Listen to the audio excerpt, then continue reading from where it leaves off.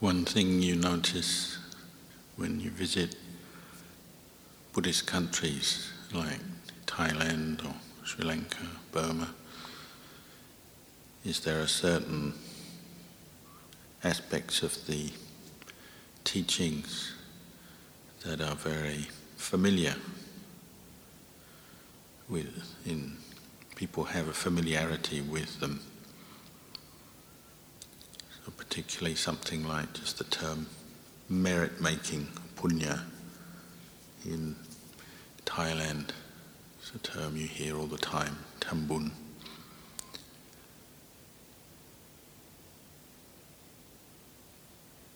And this can be useful in the practice, that people have a foundation, at least some idea of the concepts, and they have some values that have come from their Buddhist upbringing and that are around in the culture and society. How much people already understand and know, obviously, is an individual thing, but you can clearly see there's a general appreciation of certain aspects of the Buddhist teaching. So this term merit you hear all the time. It's based on, usually it's taught as the 10 ways of making merit, pun kiriya watu, or punya kiriya watu. Dhanamai is making merit through the practice of generosity. Silamai, making merit through keeping of precepts, virtuous behavior. Bhavanamaya, it's merit made through cultivation of citta bhavana, panya bhavana.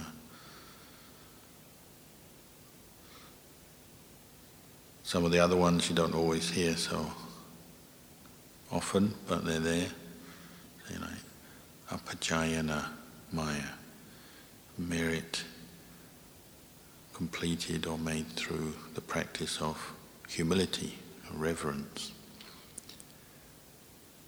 So you'll see in Buddhist countries they have a very clear way of showing reverence, humility to the Buddha, the Dhamma, the Sangha, to teachers, to spiritual practitioners, to places of worship and so on. Apajayana maya, the actual words apa means to step aside or avoid. Chaya means reverence, respect. Maya means merit that's completed or made through that action. So stepping aside implies humility, meaning stepping aside, making oneself less important in the presence of something else that's given importance, so like a teacher or an elder or a senior family member in the family life, lay life. You see that how that in our training, the Vinaya training, that comes in where you have rules and practices where you show respect by not pushing yourself up front. You step aside for a senior monk. If a senior monk sits down, you don't stand over them. Don't even sit on the same seat as them if they're more very senior. If they're not wearing shoes, you take your shoes off, and so on. You see, that's where it's coming from. Merit, wholesome qualities of mind come up when you practice this. Vayavachamaya means merit made through service. So again, you see in monastic training, particularly in Asia, sense of service is very clear, sense that this is a good thing.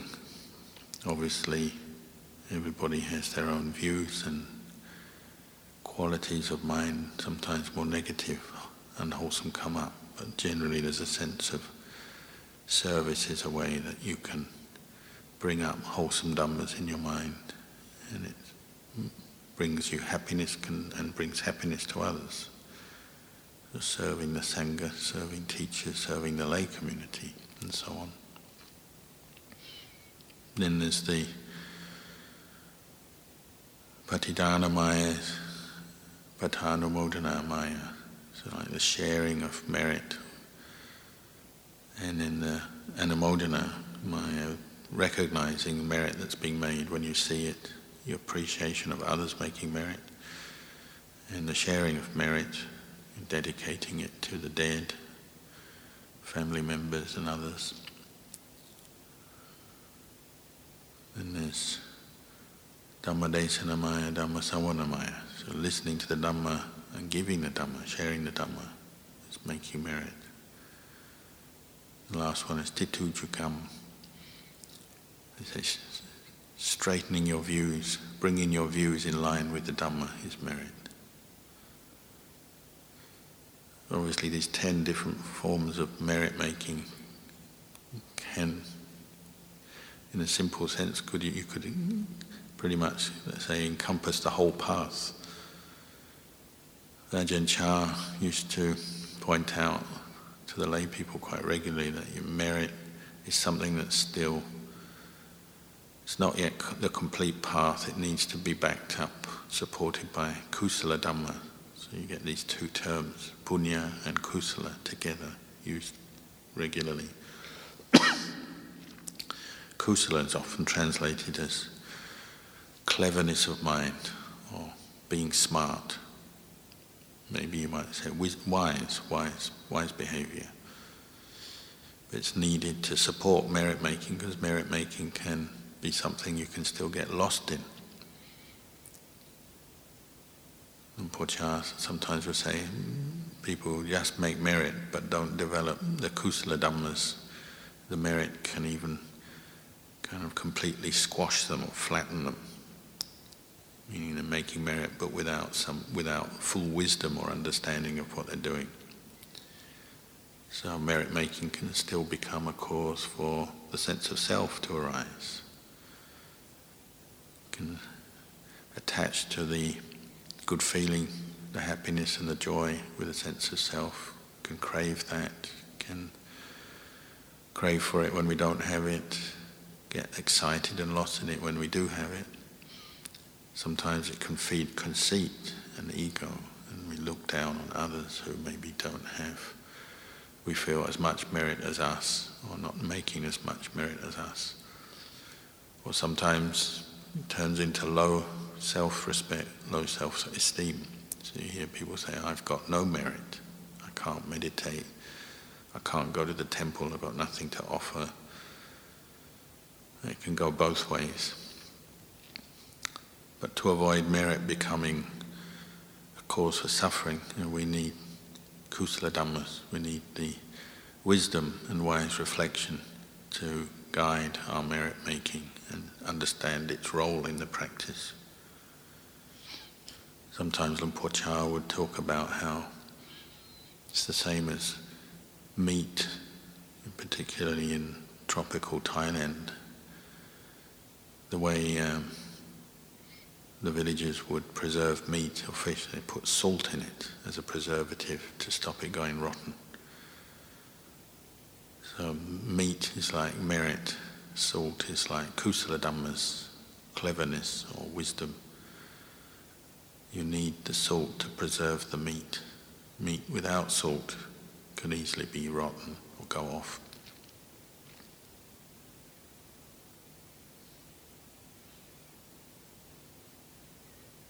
And sometimes people would ask him, why do we practice, or who comes to practice the Dhamma? And Luang Por Chah would say, well, you need wisdom. The real starting point of the practice is the wisdom that sees that we need to overcome dukkha and do something about dukkha. Come to understand it, know it. Remove the causes of dukkha from our heart, from our life. So the real beginning of practice is actually the arising of some wisdom, kusala dhammas, maybe prompted by our own experience of dukkha, seeking a way out, or meeting a teacher, listening to the Dhamma. But wisdom is really there right at the beginning of the practice and right the way through the practice. The salt preserving all the wholesome karma and the merit we make so that it doesn't turn into something harmful, painful. Or people would ask him, why do we keep the precepts? And he said, well, you need wisdom to keep the precepts. You have to think about it, why you keep them. Why do we keep the Vinaya? Why do we follow the Vinaya training? It's not something that's easy or even natural to us often when we come from perhaps a more undisciplined lay life or less refined discipline. We may have a general idea of what is virtuous behavior, but monastic training, the monastic Vinaya, is something very refined. It's a tool to give us some skills and develop qualities, the right effort and the right understanding to go against all our kilesas, unwholesome tendencies that arise in the mind based on greed, anger, delusion and all their offshoots.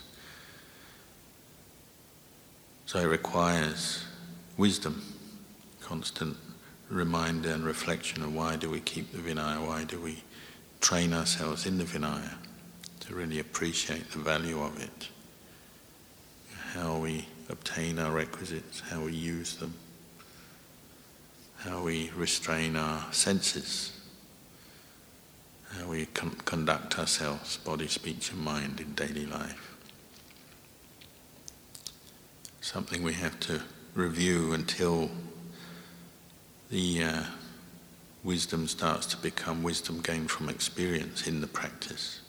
It's no longer theoretical wisdom, just thinking about it or hearing the Dhamma, but it becomes something that we know for ourselves that it works. The Vinaya training does help us to restrain the mind, turn our attention back to the root causes of suffering, greed, anger and delusion, and gives us means and techniques and tools to actually remove, abandon, restrain, abandon these unwholesome tendencies. Once we practice for a while, we'll get to really know that, then appreciate the Vinaya training and how it supports the development of samatha, bhavana, vipassana bhavana, and how they all work together.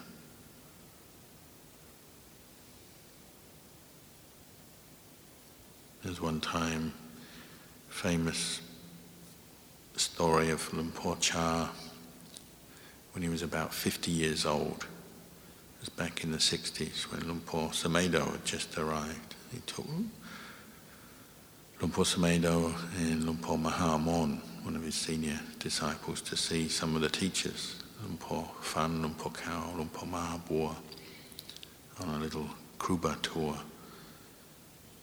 and introducing the monks with him to Luang Por Khao, who was already very old, near the end of his life, but still very lucid. Luang Por Chah introduced Ajahn Mahamon, who was already a Maha, been a Pali scholar and teacher in Ubon, and then out of faith came to live with Luang Por Chah. Introduced him as Maha Amon, which kind of sets the tone in Thailand. If you're amongst forest monks, when it's a Maha, often there's the suspicion that the Maha is somebody who values scholarship and the text but doesn't really practice, because we sometimes meet people like that, just as forest monks are often the cause of suspicion amongst the scholar monks, that they don't really know much about the Pariyatti or the Pali. But Luang Por Mahamon quickly introduced himself and said, I've studied the Pali, but I've stopped now. The word in Isan is sao, means to stop, meaning he's come over to the way of practice now. He's got his foundation of study.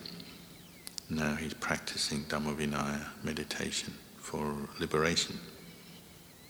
So Luang Por Khao chuckled, and he made a reference to a teaching, I think, from the Anguttara Nikaya. He said, do you know the 4 kinds of weather or clouds, the four fat cloud formations. And Ajahn Mahamon, the young Ajahn Mahamon, knew it, but he said he didn't want to lose the opportunity for a teaching. He said he vaguely remembers the heading of the four kinds of clouds, but can't remember fully, so that Luang Por Khao could then expand on them. And Luang Por Khao went on to talk about how there's the clouds that bring thunder, but no rain. You get that sometimes. Here we get a lot of different strange weather patterns, and quite often you'll hear thunder, but no actual rain falls. And there's the kinds of clouds that bring no thunder, but there's rain. The kind of clouds that bring thunder and rain, the kinds of clouds that bring no thunder, no rain. And went on to give the explanation that a lot of thunder but no rain is like somebody who's studied a lot but doesn't practice. Clouds, no thunder but rain, maybe somebody who's very little study, scriptural knowledge, and maybe lives with a good teacher, and they can still practice and become liberated. Thunder and rain, somebody who studied a lot and practiced a lot. No thunder, no rain, somebody, say, a lazy monk who doesn't study or practice.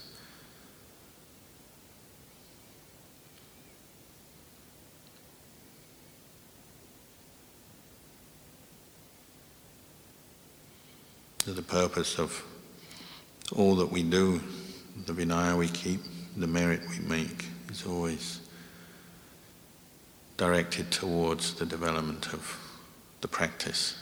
The aim of the practice is to develop wisdom, understanding of suffering, its cause and its remedy, so that we can actually experience the end of suffering, cessation of suffering. You might say that's the measure, the gauge of our practice. Is it actually leading to the end of suffering? Even if only temporarily. And what are we doing day by day? How are we spending our time? What's our attitude, our approach to the practice? What are the values and principles we hold dear?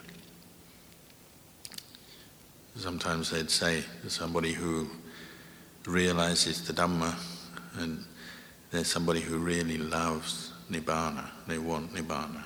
They want the end of suffering. It's not just a token gesture. It's not just a kind of a wink and a nod to the scriptures and the practice, but they really love it wholeheartedly. And if you really love something, well, you're ready to sacrifice for it. You're ready to put effort in to your practice, ready to give up other things, other attachments, other concerns for the practice.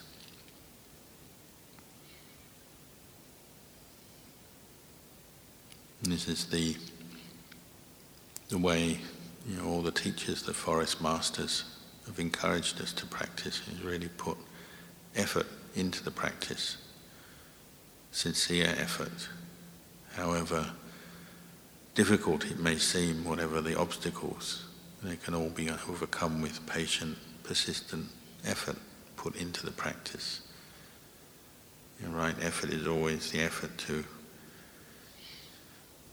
abandon unwholesome mental states that have come up, prevent unwholesome mental states that arise, cultivate and bring up wholesome mental states, and maintain and develop further the wholesome mental states that have arisen. But in short, it means that sincere effort in the practice, applying what we've learned, we've heard, and to bringing up, particularly bringing up mindfulness and clear comprehension in daily life, which is what the practice is directing us to do. To keep the Vinaya, it requires us to pay attention to what we're doing, the requisites we use, the duties we need to perform the certain kinds of behavior we need to restrain ourselves against or avoid. Meditation the same, to bring up effort to our meditation object. Bring up effort and maintain the effort. So we put a lot of effort into our meditation, maybe sitting and walking for a period of time, and maintain some sense of peace, maybe even attain some sense of samadhi. And the mind sets aside the hindrances and experiences some calm, gathers together. But how often do we let that sense of calm fade away after we stop sitting or stop walking? It's even more challenging to maintain the samadhi, the mindfulness, the calm after we've got it than to get it in the first place.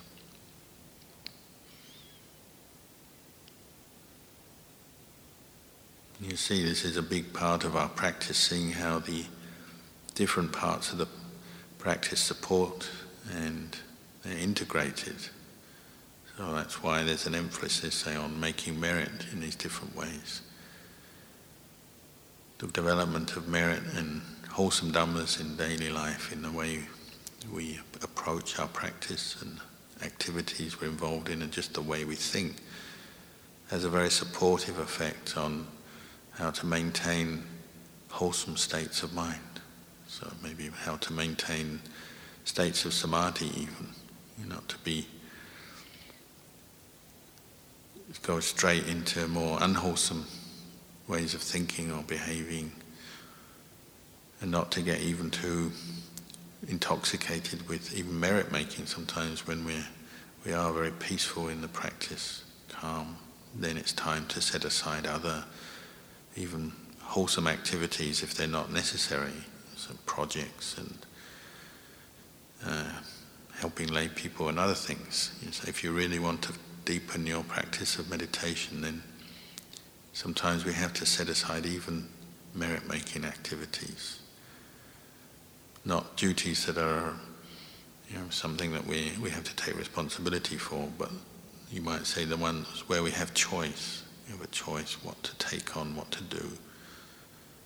And sometimes we have to be strong and just set aside certain things, sacrifice even what we call meritorious actions if we want to develop deeper samadhi and then the insight and the wisdom that will come from it. So you see sometimes monks, they stop talking, they go back to their kuti, they don't socialize much. They don't seem to be doing very much productive on the outside for periods of time. But if they're using their time wisely to keep bringing out mindfulness and reflect on the Dhamma, well, that's okay. Maybe they really can use that situation well. Other times we do need the meritorious actions to help us get through periods where all the samadhi has gone. Maybe we're full of doubts, uncertainty, or just different negative states of mind. Well, we can also use meritorious kinds of actions to help us. The service, the acharya vata, the study. That's part of our wisdom, to know how to manage our time, manage our practice so that we can really benefit from our situation. And sometimes that means just setting aside everything other than the most basic duties and setting aside everything else for development of sila samadhi, and particularly samadhi and panya. Sometimes when the mind is calm, then really use that time to contemplate. You can go right into your mind and investigate these khandhas. Investigate the body, this sense of identification with the body, which is so automatic but so doomed because the body is subject to change, aging, sickness, constantly experiencing tiredness and hunger and so on. Really investigate how the body, the nature of the body and the identification with the body is affecting our mind. The concepts, the ideas we form in our mind about the body, my body,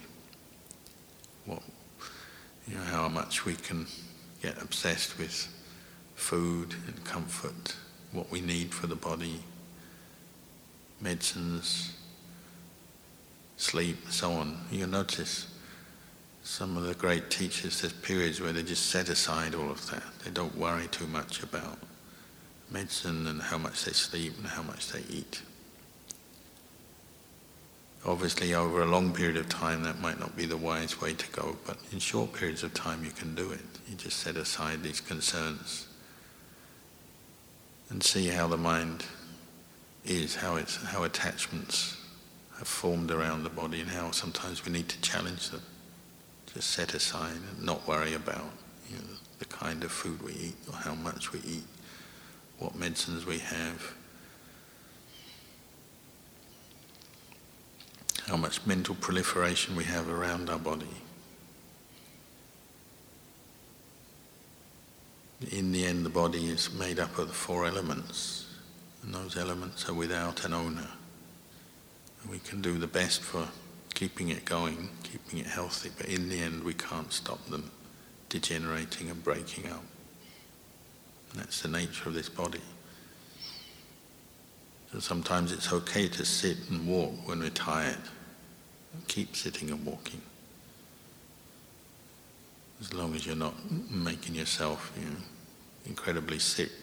It's okay to sit and walk even if you feel cold or tired, or you've got some pain in your legs. You use the situation to learn and see where your craving and attachment arises around the body. The ideas we have. This body is a collection of, you might say, anonymous elements that have come together through the power of karma, but in the end they're not anything. They're not owned by anybody. They don't belong to anybody.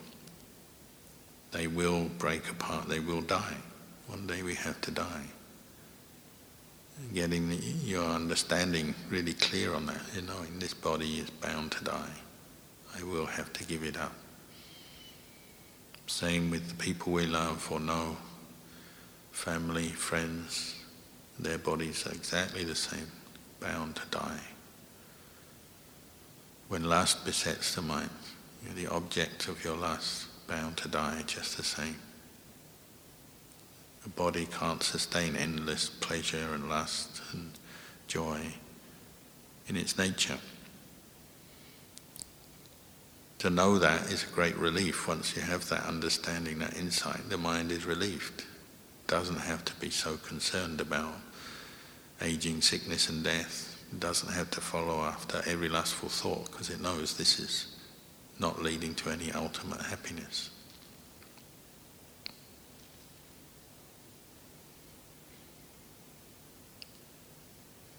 Obviously we travel along our path of practice with the body, but what we're training is our wisdom faculty, our attitude, how we look at the body, how we relate to it, and seeing where it's the basis for a lot of mental suffering. And so on through the khandhas. Sometimes it is nice to be around scholar monks, because often they use the Pali, use the terms regularly in the way they talk. So I remember once staying in a monastery where there was a lot of scholars, and they were always talking about Nam-rup, Nama-rupa. They weren't talking about Bhikkhu so-and-so or Venerable so-and-so, they're talking about Nama-rupa. At first it was a bit funny, but it's actually quite a useful training. Sometimes just talk about yourself. This is just Nama-rupa. Even though we translate it as name and form, it brings us back to the sense of me, my name, who I am. But it's a very useful way of thinking. Just the concept Nama-rupa. And nobody owns Nama, nobody owns Rupa. Obviously on the practical level, conventional reality, well, there's people with their names, and we use them, and we have our personalities and our character traits and what we like and don't like about each other. But in the end, it's all just Nama-rupa. Rupa is made up of the 4 Mahabhuta Rupa, earth, air, fire, water. and they're just anonymous. They don't have a name, don't have a label on them.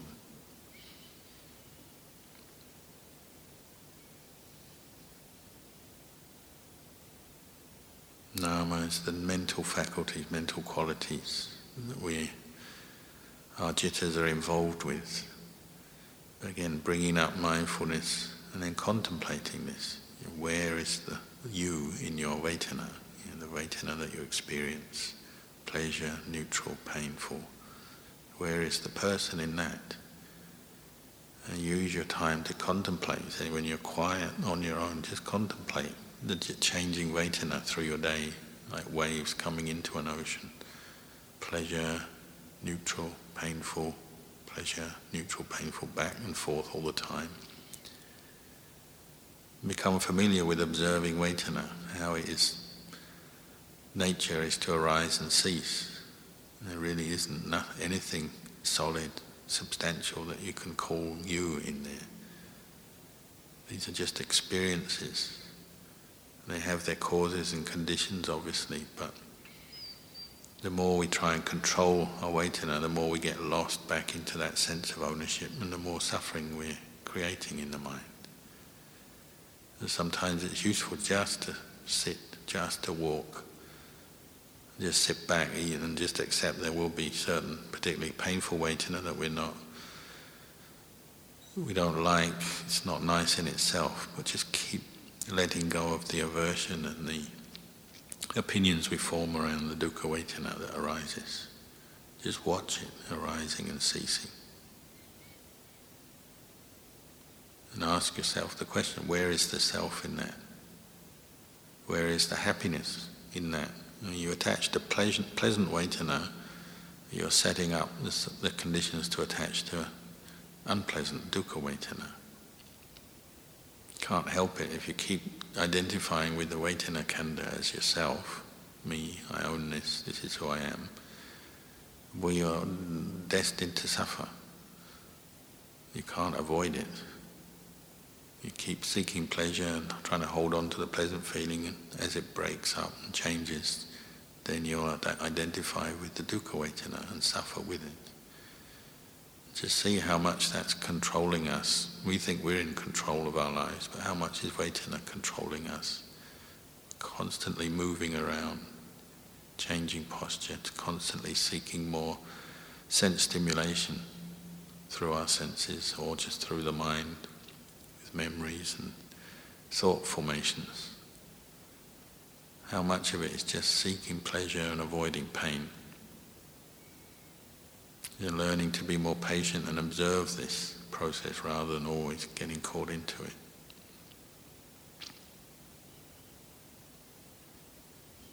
See how perception colours our experience all the time, gives the labels and names, and how much of our mental activity is with the labels. Obviously we need to use memory and perception and this process to function in the world. It's part of what we learn. We learn how to integrate and relate to other humans in society, in the monastery, in our lives. We use perception, obviously. We can use it to our advantage to understand conventional reality and skillfully interact with the world. But how much, as you meditate, do we just get caught up in memory, perception almost like as an end in itself, endlessly caught up in the details of our mental activity, constantly naming things, remembering things, feeding the mind, giving the details to the sankhara khandha to have another set of intentions and plans and reactions to things. And really, as we practice mindfulness and contemplating in this way, you see the khandhas are working together. So if you contemplate the sense bases, there's the eye, the sights, eye consciousness arises, and straight away we start naming and labeling. Really, it's just colours coming to the eye. But then immediately the shapes and the forms are labelled, identified, and our preferences put on them, what we like, don't like, what we're interested in, what we're not interested in. And it's when you're quiet, sitting, walking meditation, you can really see that at work, that process, and see how our sense contact is giving rise to Vedana, perception, and forming this sense of me, who I am, all the time, based on this labelling process and the feelings that arise with the sense contact, pleasure and pain, how it forms our deeper attachments, our views, always seeking more of what we like and what we want and trying to move away from what we don't want. And that becomes so ingrained, so habitual, we don't notice it. But when you're meditating, particularly for longer periods, you can see it at work. Recognize some of the patterns, the habits. And that's where you can really remove a lot of mental suffering from your experience, when you recognize patterns of thought patterns based on sense contact and how we identify with the craving, the attachment that's stimulated. But learning to not just follow the craving and attachment, to be more equanimous towards it, maintain the mindfulness, not always give in to every desire, every attachment, every reaction to every bit of sense contact.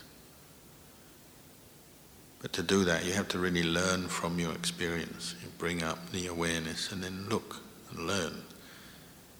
So sometimes it means just watching a desire based on some sense contact. Just watching it come up, pass away again, observing it from start to finish, so you can really see that sense of self arising, but then see it passing away again. It's not that nothing happens, there's nothing there, there's sense contact. There may be a reaction with the Vedana and the labelling, and then the sankhara, thought formations forming around after the sense contact. You can see it all at work, but then it all passes away. You can see what we call our sense of self. It's just something, it's mental moments. The happy self, the grumpy self, the sleepy self, the excited self, the bored self.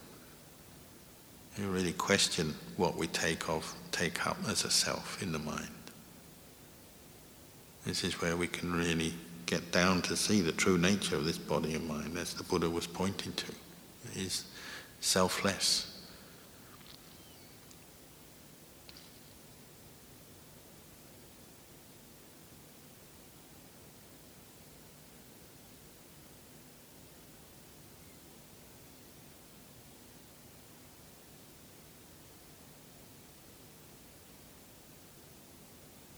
Sometimes we have to be brave to face up to this process of where the self keeps forming in our experience. Because when you're challenging it in meditation, well, the challenge is often quite hard to face. And many people have that experience where they become very calm.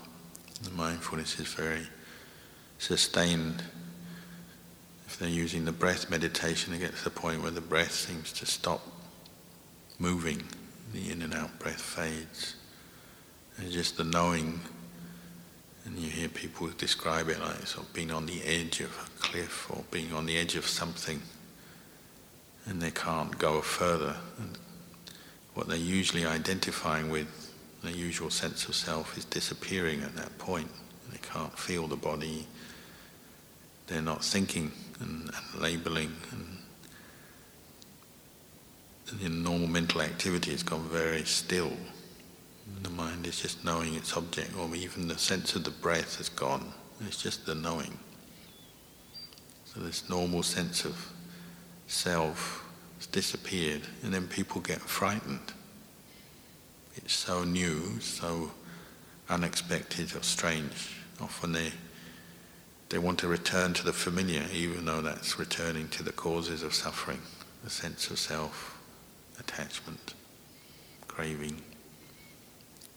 Often we prefer that to advancing in the practice.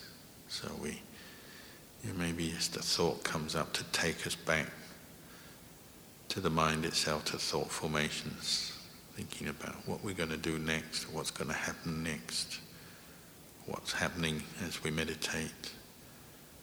And one thought leads to another, so suddenly we're back to a much coarser sense of consciousness, and streams of thought come up. So often our own fear and uncertainty can block the practice. It comes up even when you're peaceful. We need to keep the wisdom faculty sharp and keep investigating. And sometimes be a little bit courageous and just stick with it, even though we're not certain, not sure.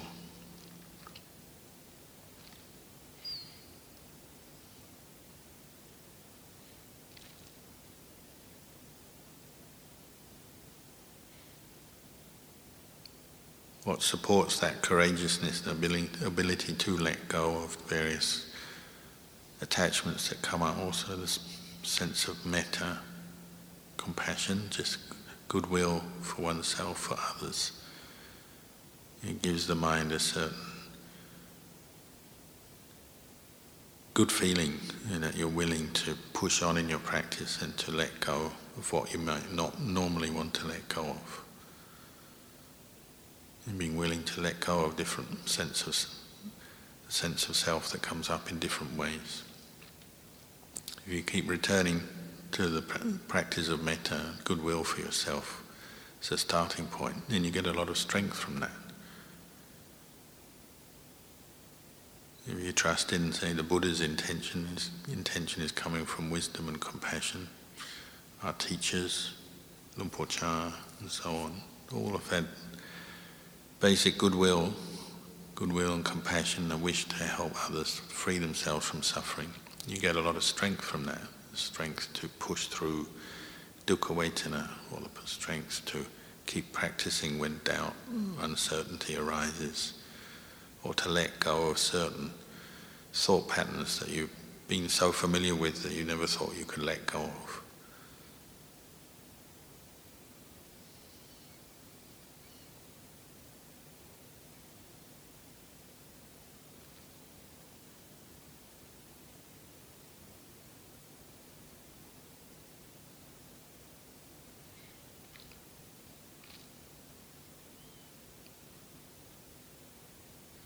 As we're practicing more, then these various skillful qualities hopefully are developing, and you can see how they support each other. The making of merit, the listening to Dhamma, the reflecting on the Dhamma, and then using it in your meditation, in your practice. You keep contemplating to actually observe your experience as Dhamma. When the wisdom faculty is being trained well, you're seeing your experience as Dhamma, rather than always interpreting it as from a place of self, me, myself. You're seeing the khandhas arising, passing away in different ways, the changing nature of them, the conditioned nature of them. Seeing the body more as elements, seeing memories as memories, feelings as feelings, just as feelings, thought formations as just thought formations, sense consciousness as just sense consciousness. True wisdom has a liberating effect on the mind. So even though it seems, well, there's nothing left, what can I identify with now? What do I hold on to now? But true wisdom merely liberates you from even that desire to hold on to something. And the mind is more at ease, just knowing things, but without grasping.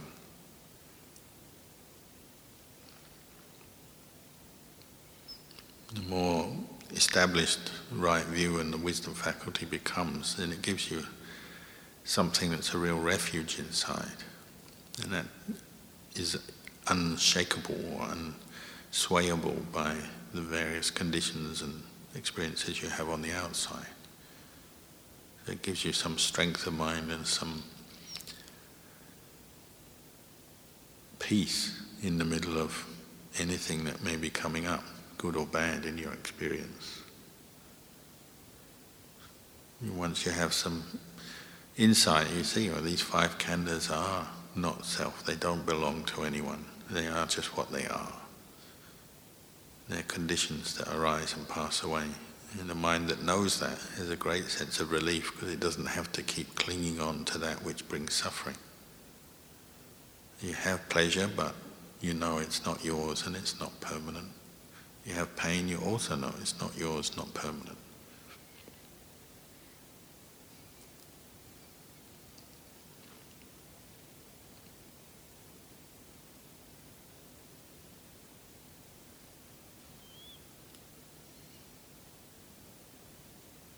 So the more that we practice, the more effort we put in, and the more opportunity we have for the Dhamma to arise in our hearts.